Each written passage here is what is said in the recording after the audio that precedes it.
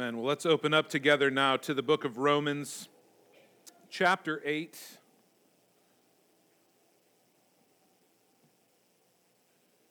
It has been a great privilege these last months to be studying this glorious book and the truths that it holds. And you know, there's been a lot of times over the course of these months where we have heard the bad news. Paul starts this letter with the bad news of the gospel in such striking terms, showing us the depravity of man, our tendency to sin, our helplessness in our sin. And as we come to this 8th chapter of Romans, the glories here are so wonderful in light of the dark backdrop of the bad news of our sin and condemnation. The glorious diamond of the gospel shines so brightly. And so let's read together now from Romans chapter 8, starting in verse 1.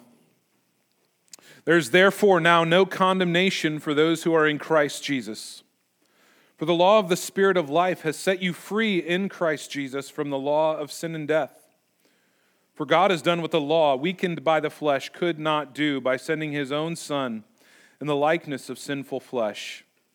And for sin, he condemned sin in the flesh, in order that the righteous requirement of the law might be fulfilled in us who walk not according to the flesh, but according to the Spirit. Let's pray together. Almighty God, thank you for your living, supernatural, inerrant word. Lord, for this gift that you have given your people, that we might come to know our God through your living word, that we might hear the voice of our God, that we might, by the power of your Spirit's working, not just be called from death to life, but be able to hear the voice of our God, be convicted of our sin, be convicted of your righteousness and of your righteous call on our lives. And I pray that your word would accomplish all of your good purposes in us this morning. I pray for myself as I proclaim your word, that the words of my mouth, the meditations of my heart would be pleasing in your sight, O Lord, my rock and my redeemer. In Jesus' name, amen. This 8th chapter of Romans is considered by many to be the greatest chapter in all the Bible. Now, that doesn't mean that all the rest of the parts of Scripture are not inspired quite as much as Romans chapter 8 is. It doesn't mean that Romans chapter 8 is somehow more inspired, more breathed out by God than the rest of Scripture. That's not true. We believe that every word of Scripture is perfect and pure and breathed out by God. But as one pastor, Derek Thomas, puts it, if you knew you had 10 minutes left to live, would you rather have Romans 8 read to you or the genealogy in 1 Chronicles 1? Well, I think the answer I'm going to just go on a limb and say all of us, would be Romans 1. Now, the genealogy in 1 Chronicles 1 is inspired. It is breathed out by God. It is every bit as much inspired as the red words, if you have a red letter edition of Scripture, the words of Christ. That genealogy there is every bit as much as inspired as they are. It is every bit as much inspired as anything in the book of Romans that we have read or will read. But I don't think anybody would choose that particular section of Scripture to be read to them, to meditate on in their last moments in this life. We would want to hear something like Romans 8. That's why Romans 8 is so beloved. That's why people consider this perhaps the greatest chapter in the Bible. It is a chapter of victory. Of the victory of Jesus. The victory that Jesus Christ has won. The victory of Christ that has been applied to us and how it affects us today, in this very moment, and the promises that it gives us for all of eternity. This is a chapter that allows us to behold the grandeur and mystery of the gospel. It should evoke certain feelings within us. That's why people love it so much. It should evoke in us humility. It should evoke in us praise and worship. It reveals to us the unshakable assurance of eternal life for all who have been justified by faith. There are three major truths in these 4 verses that we're going to be considering this morning that I want to focus on. If we are in Christ Jesus, we are, number one, no longer under condemnation.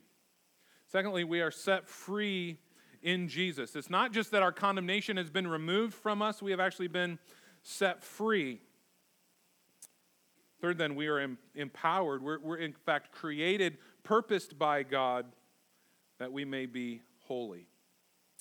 So before we dive into this text, let's just remind ourselves of what has brought us to this place in Romans, where we get this glorious declaration in verse 1 that there's no condemnation for those who are in Christ Jesus.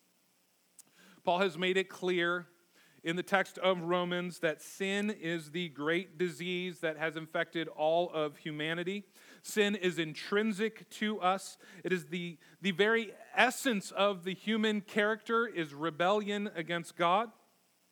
Mankind has neither the ability nor the desire to conform to the moral character and commands of God. Therefore, Paul has told us that all men stand condemned under God's holy law with no hope of saving ourselves, no hope of getting out from underneath that condemnation on our own. And so in light of that, Paul has told us that our only hope of salvation is to cast ourselves on the mercy of God. There's nothing within us that could save us. There's nothing we could do but to throw ourselves on God's mercy, and by grace alone, through faith alone, in Christ alone, to be saved. When this occurs, this salvation occurs by the grace of God, the sinner is then justified. The guilty, condemned person is justified, which is just a legal term that Paul uses. It means declared righteous. Not just like not just that it's not being held against us, but like we've never done it. All the positive righteousness of Christ accounted to us. It's so much more than just being forgiven. It is taking the perfect, spotless, eternal righteousness of the Son of God, the second person of the triune Godhead, and having that credited to us as our own, Christ's own righteous status given to us as ours, and then, most amazing, rewarded accordingly. What an astounding thing the gospel is. What astounding truths and promises it holds out to us. But then Paul tells us he doesn't just stop with that gospel proclamation and sign his name at the end of the letter. There's much more to be said. He goes on and tells us how we've died to sin, that we must no longer live in it, that grace is this grace of God that saves us not through any doing of our own is not an excuse for us to live in sin and to continue in sin. And then he reminds us that even though that's true, even though that we've been broken free from our having been cemented into Adam and into this sin and corruption, even though Christ has broken us free and placed us in himself, even though we've been brought from death to life, in chapter 7 he tells us that this propensity to sin is still ever present in us. It doesn't go away. We still have this tendency, this desire for sin. Paul describes it as a rotting corpse wrapped to us. Inescapable. Compared to the standard of the spotless righteousness of Christ, Paul has said we are utterly wretched. Wretched men and women when compared with the spotless perfection, the holiness of God. And then we come to chapter 8. After having been brought low, only to be raised up with the glories of the riches of salvation in Christ, and then to be reminded and put back in our place of who we are. We come now to chapter 8, and Paul gives us hope. Just when we might despair that this battle with sin will never end for us in this life. In the midst of our struggle with sin, we can have assurance that God will complete the good work he has begun in us by the power of the Holy Spirit. God will bring it to completion. Our battle with sin will not be an eternal battle with sin. It's only in this life. And so let's look at what Paul says. First, we're no longer under condemnation. Verse 1, there's therefore now no condemnation for those who are in Christ Jesus. Now, you might be sitting here with a little bit of panic and saying, 2 weeks ago, he preached an entire sermon on this one verse. Are we really going to rehash all of that? Listen, it was a great sermon. We should rehash it. I'm not going to actually rehash all of what I said, but I do want to remind us. I wanted to start back at verse 1 to remind us of what's being said because it's so tied into these other truths. Paul begins here with the word therefore. In other words, in light of everything I've just told you, all that I have said, these many pages, but especially in light of what he has just said, about the grace of God in Christ and how, because we're justified by faith, we have died to sin and the law. In light of all this, Paul says, there is therefore now no condemnation for those who are in Christ Jesus. And again, to remind you what I said a couple of weeks ago, this word no, it's not the typical word no. Paul makes an intentional choice to use a very emphatic word. A very emphatic word. There's none whatsoever. There's no hint. It denotes a complete and total cessation. There's no condemnation, absolutely none. Those who are in Christ have been forever removed from the realm of condemnation. To put it another way, what Paul's trying to tell us here is it is utterly impossible for a believer to ever again be subject to the condemnation of God because we're in Christ. There is none there left for us if we're in Christ. Friends, that's, by the way, great news. Justification is the very opposite of condemnation. We were under condemnation, and now we have been moved into the realm of justification. Condemnation is the penalty for violating God's law. That penalty is spiritual death, eternal death. He told us in chapter 6, verse 23, the wages of sin is death, but the believer has been set free from that condemnation. Christ himself has paid the penalty for our sin. He is the propitiation for our sins, meaning he satisfied the wrath, the divine, righteous, good, right, holy wrath of God in our place for us. The wrath of God is a scary thing. Paul has shown us how scary it is in the early chapters, but even in God's providence, as we've been reading through the Psalms to begin our worship services this morning, these last many months, we came to Psalm 58 this morning. An imprecatory psalm. A psalm where the psalmist is actually praying for God's justice, for God's holy wrath to be poured out. Did you catch the statements that were made as Mel read them? It even feels a little, I was sitting there thinking, do I need to get up and be like, now we're just reading through the Psalms. We're not particularly mad this morning. Break their teeth. Rip their fangs out. Let them be like a stillborn baby. These are shocking words because the wrath of God is hot and fierce against sin and against rebellion. This is what the condemnation of God looks like. Oh, it's no light thing. It's no light thing, but it's righteous. It's just. It's good. It's right. But this wrath has been removed from us. There's none left for us.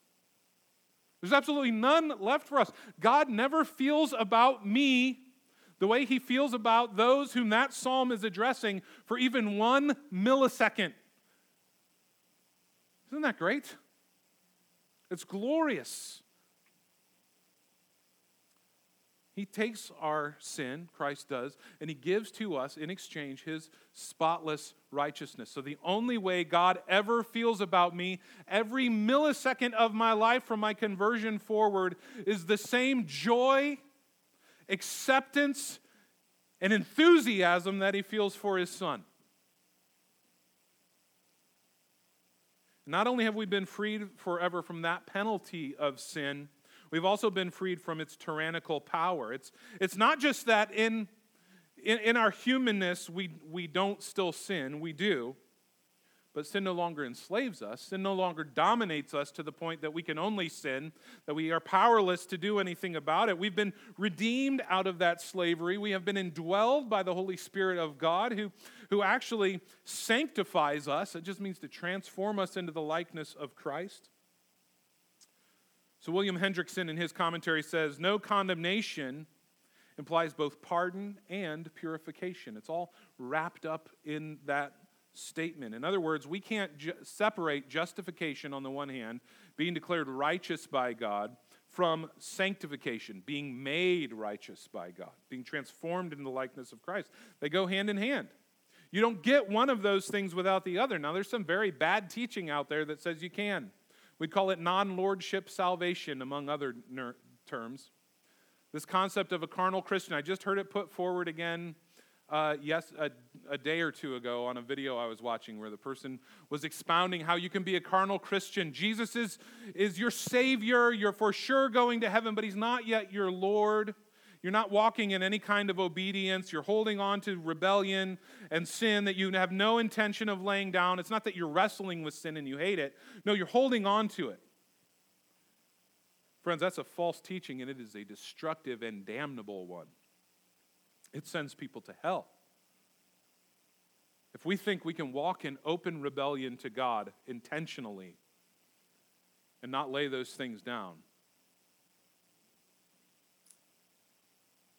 Scripture tells us that kind of thinking is a lie. John Calvin said, as Christ cannot be divided, so also these two blessings, that is justification and sanctification, that we receive together in Him are inseparable. These are inseparable things. The one will automatically lead to the other. So as believers, we can rejoice in knowing that there is no condemnation. We've been freed from both the penalty of sin and sin's enslaving power. Second, we have been set free in Jesus. Continuing on, verse 2, the law of the Spirit of life, for the law of the Spirit of life has set you free in Christ Jesus from the law of sin and death. This word "for" means that this is the explanation of verse 1. There is therefore now no condemnation for those who are in Christ Jesus. And then this word "for" means I'm going to tell you why. I'm going to tell you why that's true. Why is there no condemnation for those who are in Christ? Because the law of the Spirit of life has set us free in Christ Jesus from the law of sin and death. Now, the word law here, as Paul's using it, it's not referring to the Mosaic law. It's not referring to the Ten Commandments. It's not a reference to the moral law of God, what's right versus what's wrong. Law here means regulating principle. That which animates, that which gives power to something. So the law of gravity is that if I drop this Bible 10 times out of 10, what's going to happen when I let go? It's going to thunk down onto this desk, and the only reason it's not going to go all the way to the floor is because there's something preventing it from going. That's the law of gravity. It's the animating principle of gravity, the regulating principle. So he's talking here about the principle of the Spirit of life over and against the principle of sin and death. We needed to be freed from the power of sin and death, that which held us in bondage. Romans chapter 3, verse 10, none is righteous, no, not one. Verse 11, no one seeks for God. Verse 12, no one does good, not even one. Verse 23, all have sinned and fall short of the glory of God. Ephesians chapter 2, you were dead in your trespasses and sins. That's the law of sin and death that Paul's talking about here. It's the animating, dominating power of sin and death, and we had zero ability to help ourselves in that condition. There was nothing we could do. No more than this book could keep itself from falling if I let go of it. This book is dead, powerless to do anything about it. So it was with us under the power of sin and death. Verse 3, for God has done what the law, weakened by the flesh, could not do. We can't get ourselves out of this state of sin and death. Even God's holy law is of no help to us because any attempts that we might make to do good end up being fruitless when we're in this state under the total domination of sin and death. Our sinful flesh, Paul says, weakens the law's effectiveness to get us out of that state. But he says, and this is so glorious, what we couldn't do and what the law couldn't do, God has done. So there's no condemnation for us. Why? Because of what God has done. That's why there's no condemnation. Verse 3 again, for God has done what the law, weakened by the flesh, could not do by sending his own Son in the likeness of sinful flesh. And for sin, he condemned sin in the flesh. Imagine this. Imagine, again, the state of our rebellion as Paul has revealed it to us in the pages of Romans. The depths of our wickedness, our hatred of God. Paul reveals that we hated God, God hated us, we were his enemies. And so what does he do in light of that? Where his righteousness demands justice for our sin and treason and rebellion, what does God do? Well, the one who has every right to condemn us steps in. Steps in by grace. God has done what the law could not do by sending his Son. God initiated with us. Us, sinners. Us, rebels. Us, unworthy. He came to us. He sent his Son to us as our substitute. And note the precise language Paul uses here to describe this. He doesn't say Jesus came in sinful flesh. What would it mean if Jesus came in sinful flesh just like us? It would mean Jesus was sinful if he came in sinful flesh. If Jesus was sinful, he couldn't even atone for his own sins, let alone ours. He couldn't be the spotless sacrifice if he had sinned. He couldn't give us his spotless righteousness if he didn't have spotless righteousness. No, Paul says Jesus came in the likeness of sinful flesh. Jesus came like us in every way but sin. This is what the author of Hebrews tells us. Hebrews chapter 4, verse 15. We do not have a high priest who is unable to sympathize with our weakness, but one who in every respect has been tempted as we are, yet without sin. So this is what God does. God sees us in our state, totally bound in sin and death and loving it, and he sends his Son to free us from sin and death.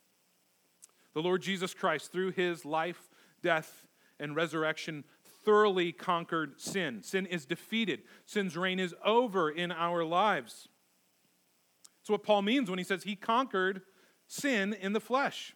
Jesus Christ on the cross, through his sinless life and his substitutionary death on the cross, made sin forfeit its dominion and power. He made sin bow its knee. And then he applies his victory to all believers, to all of his people. So it's the initiative of our triune God. This is all rooted. The fact that there's no condemnation for us in Christ now is all rooted in the initiative of our triune God. The Father's plan, the Son's work, and our union with him. It's through that the Spirit of God sets us free. All members of the triune Godhead working in concert for the salvation of God's people. Salvation belongs to the Lord. That's why we see that refrain in Scripture time and time again. Salvation belongs to the Lord. It is his doing. Lastly, then, we're purposed for holiness. Look at verse 4. He did all of this in order that the righteous requirement of the law might be fulfilled in us, who walk not according to the flesh, but according to the Spirit. It's an important statement that Paul is making here for us. We need to catch what he is saying. There is still a righteous requirement of God's law. Christians are not free to just live however we want, do whatever we want. We need to fulfill, Paul says. We need to live according to God's moral law. Paul says, in order that phrase, in order that, it's one word in Greek, hina. It denotes purpose. In fact, if you ever take a Greek class, one of the things they will emphasize are what they call a hina clause. A hina clause denotes purpose. There's purpose here behind what's being said, but not just purpose. It doesn't just stop there. It is a purpose that will surely be accomplished. There is purpose in God's saving work, a purpose that will surely be accomplished. Now, often we think the purpose of God's saving work, if we were to just go start asking random people in random churches what the purpose of God's saving work is, I would say maybe the number one answer we would get is it's his love. His love is the purpose behind his saving work. But really, God's love is not his purpose. It is a powerful motivation in what he has done, certainly, but it's not the purpose. God's saving his people is for a reason, but what is that reason? And the reason I can tell you that is because of this hina clause. Paul tells us what the reason is. Verse 4 tells us, it was in order that the righteous requirements of the law might be fulfilled in us. So Paul has revealed our wickedness. He has revealed the glory of God's salvation. He has revealed that we've been set free from condemnation, set free from the power of sin. And then he says, God did all of that so that the righteous requirement of the law might be fulfilled in us. The purpose of God's salvation is holiness. The purpose of our having been freed from the power of sin and death by the Spirit of God is holiness. That's why we can't separate justification from sanctification. It's the very purpose for which God has broken us free from our bondage in sin. The Bible never separates these two things. Ephesians 2, verse 10, we are his workmanship, created in Christ Jesus for good works, which God prepared beforehand that we should walk in them. In Titus 2, verse 14, Paul says, Jesus Christ gave himself for us to redeem us from all lawlessness, to purify for himself a people for his own possession who are zealous for good works. Christ has done what he has done on our behalf so that the righteous requirements of the law might be fulfilled in us. These two words, righteous requirement, again, it's one word in Greek. It's a word that describes a command that brings about an action, specifically an action that is right, an action that is just, that is good. The command results, Paul says here, in justice and righteousness. In other words, God's purpose for you, Christian, is for his law to be fulfilled in your life and in your actions. You ever think of yourself that way and your life that way? God's purpose for me is that his righteous law would be fulfilled in my life and my actions. That sounds intimidating to me, is what that sounds like. Sounds a little scary. It might even sound wrong to you. There are a couple of pretty common errors that surround this. There's, as with all things, a ditch on both sides of the road that we need to avoid. Maybe you think along one of these kind of terms. The first error is exemplified for us by the Pharisees. The Pharisees were not trying to show the righteousness of God's holy law. They're the law people. They're the ones who said, here's the law of God right here, and we're going to build laws all the way surrounding it so we never even get close to it. But they weren't motivated by the glory of God. They weren't motivated by a desire to show forth the righteousness of God's law. They thought they could use the law to get what they wanted. That's why they did the things that they did. Ultimately, what did this culminate in for the Pharisees as we read in the Gospels? This is how we know they weren't motivated by the glory of God and a desire to amplify the righteousness of his law. It culminates in them using the righteous law of God and their own man-made laws that they built to surround it in order to entrap Jesus. For what purpose? To murder him.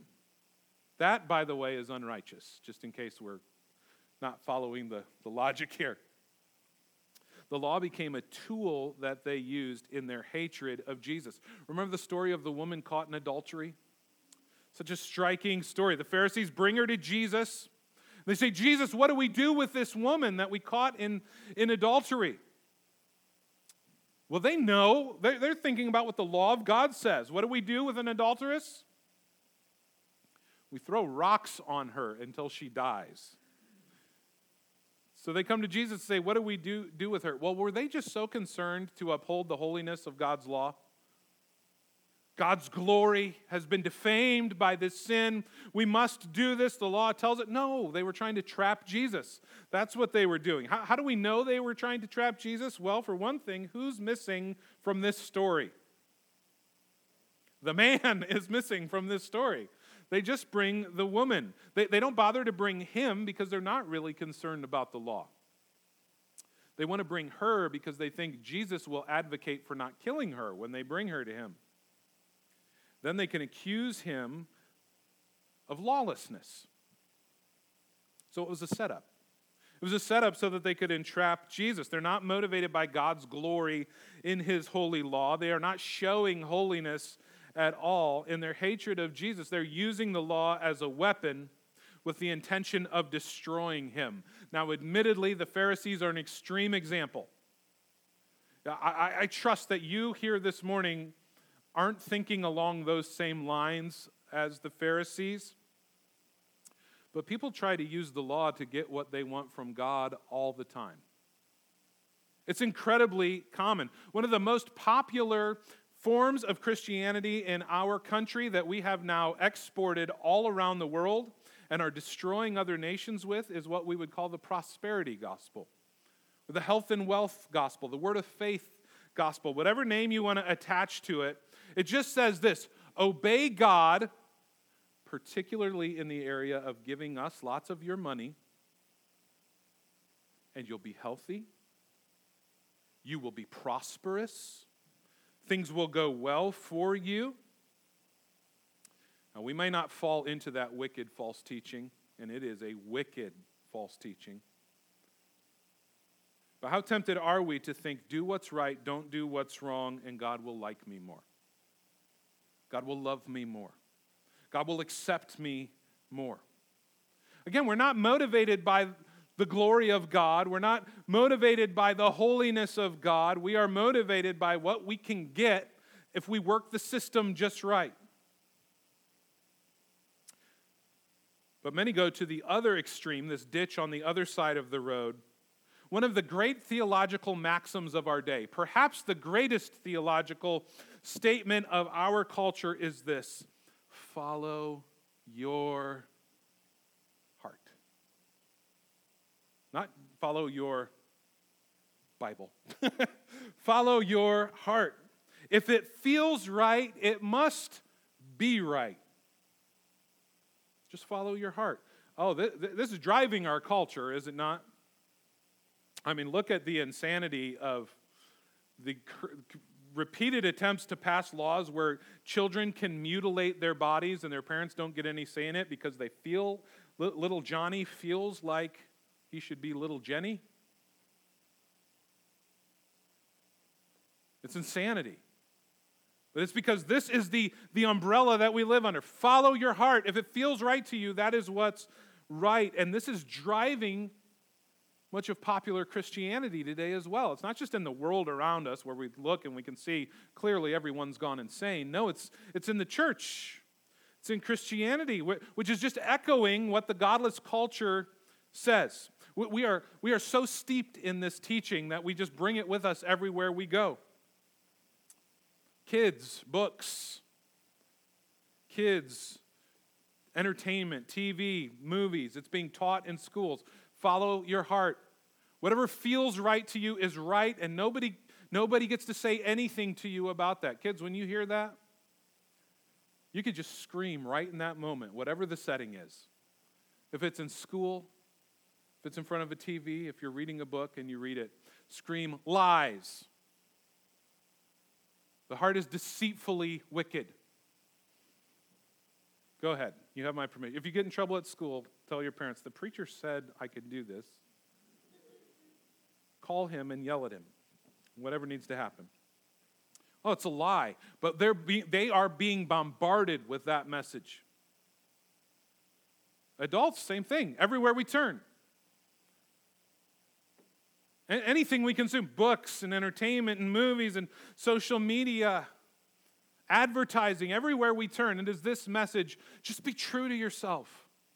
Whatever feels right to you, that's your highest standard for determining what's right and what's wrong. Friends, the LGBT movement that has exploded in our culture, and maybe your brain is kind of swirling like, how did we even get to this place? How did we get to the place where a 12-year-old can say, I'm a girl, not a boy, even though they were born fully male, and nobody laughs? And nobody says we need to counsel this child. No, we're not even allowed to do that. We just have to go with it. How did we get to that place? It's by this. Whatever you feel, just be true to yourself.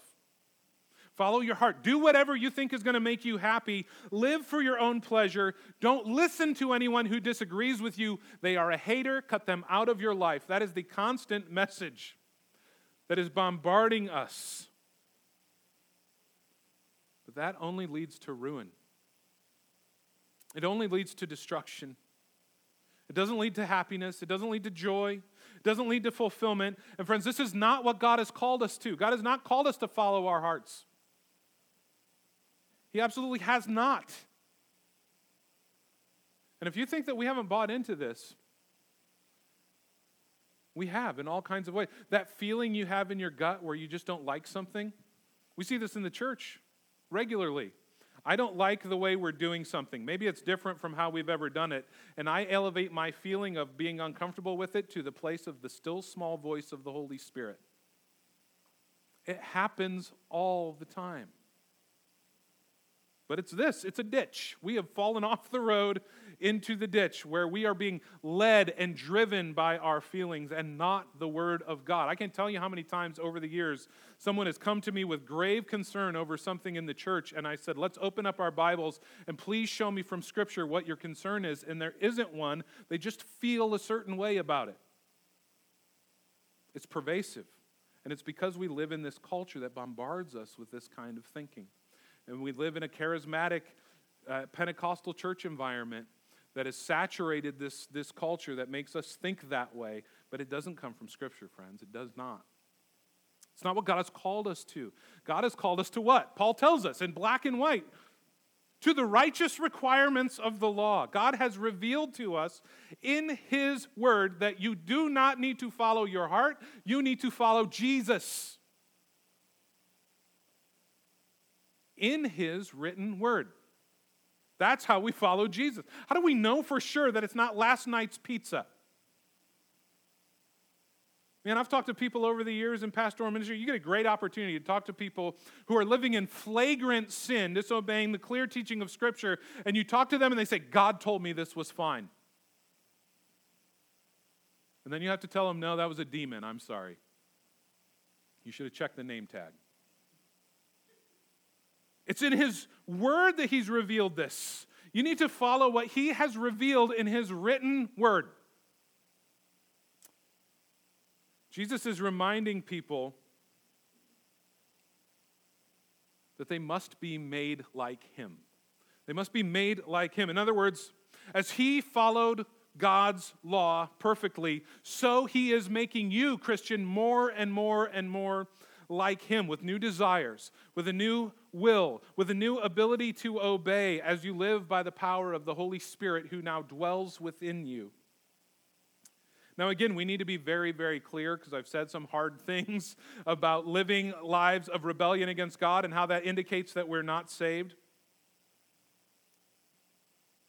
We need to be very clear. This is a consequence of salvation, not a cause of salvation. This is the purpose. This is the result of salvation, but it is a sure result, such that we can look at our lives, and if we are walking in willful rebellion against God, that we have no desire to put that sin to death, we intend to keep it and to hold on to it, we should be very, very concerned about the state of our salvation. Not because our ability to do right and not do wrong is what saves us, no. It's because the sure result of justification is sanctification. Are you tracking with me? We've got to get the order right, or we're teaching a false gospel.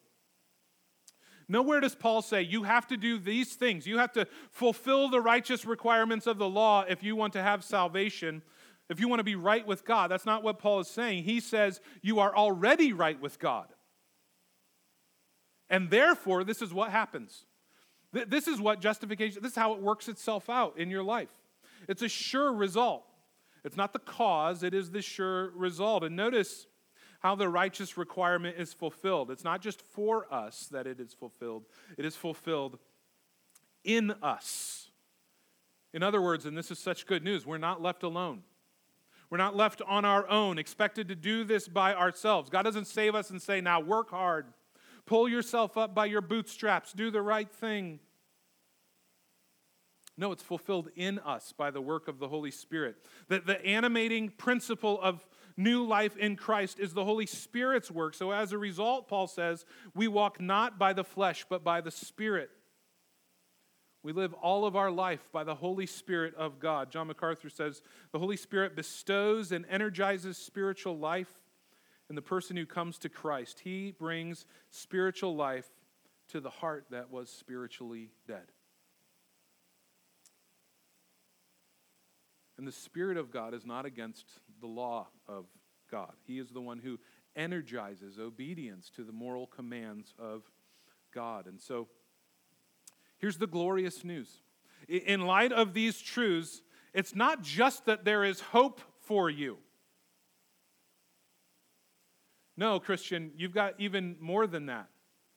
There is every confidence for you. There is full assurance for you. That's what this statement, there is therefore now no condemnation for those who are in Christ. It's more than just, I hope it all goes well for me. That's a statement of assurance. There is no condemnation for those who are in Christ. Jesus has accomplished our reconciliation with God. Jesus has accomplished the total defeat of sin on our behalf. Jesus has sent His Spirit in order to fulfill the righteousness of God's law in His people. And so, you may struggle with sin, Christian, and I know that you do. But God tells you to trust Him, to look to Him. By grace, through faith, He's at work in you. He hasn't promised that our lives would be easy. He hasn't promised that our lives would be pain-free. He hasn't promised that we won't have to battle sin every day while we live in this mortal flesh. In fact, He's made it clear that we will have to, that this life will be difficult and troublesome, and that we will have to battle flesh every day that we walk this earth. But He has promised to never leave you and never forsake you. He has promised that He will finish the good work that He has begun in you. So, friend, walk with Jesus. Walk in the Holy Spirit. Draw near to God. He is all you need. Do you believe that this morning? He is all you need. Let's pray together. Almighty God, thank You for Your living word. Lord, for the encouragement of Your gospel that reminds us of, yes, our inability to save ourselves, but of the power of Your salvation. Lord, that we are not dependent on our own righteousness, our ability to get it right, but it is all the work of Your Spirit within us, and that You are sure to finish the good work You have begun. I pray, Lord, You would strengthen Your people, encourage Your people. Lord, where we battle with sin, would You, by the power of Your Spirit, cause us to walk in increasing victory, that we would live righteous lives, that Your holy law would be fulfilled in us. Lord, cause us to walk with boldness in these dark days, in this world that celebrates darkness, rebellion, and sin. Those who not only sin, but give approval to those who likewise sin. I pray, God, that You would put steel in our spine, make us faithful to proclaim Your gospel, to be ambassadors for Your gospel. I pray, Lord, that You would unite our hearts, even as we are united in Christ with one another, that we would have true unity with one another for Your glory, for Your kingdom's sake. And I pray, Lord, that You would accomplish all of Your good purposes in us. And I thank You, Lord, that we can rest on Your promise that You'll do so. So, God, we glory in Your name. We glory in Your great salvation. In Jesus' name, amen.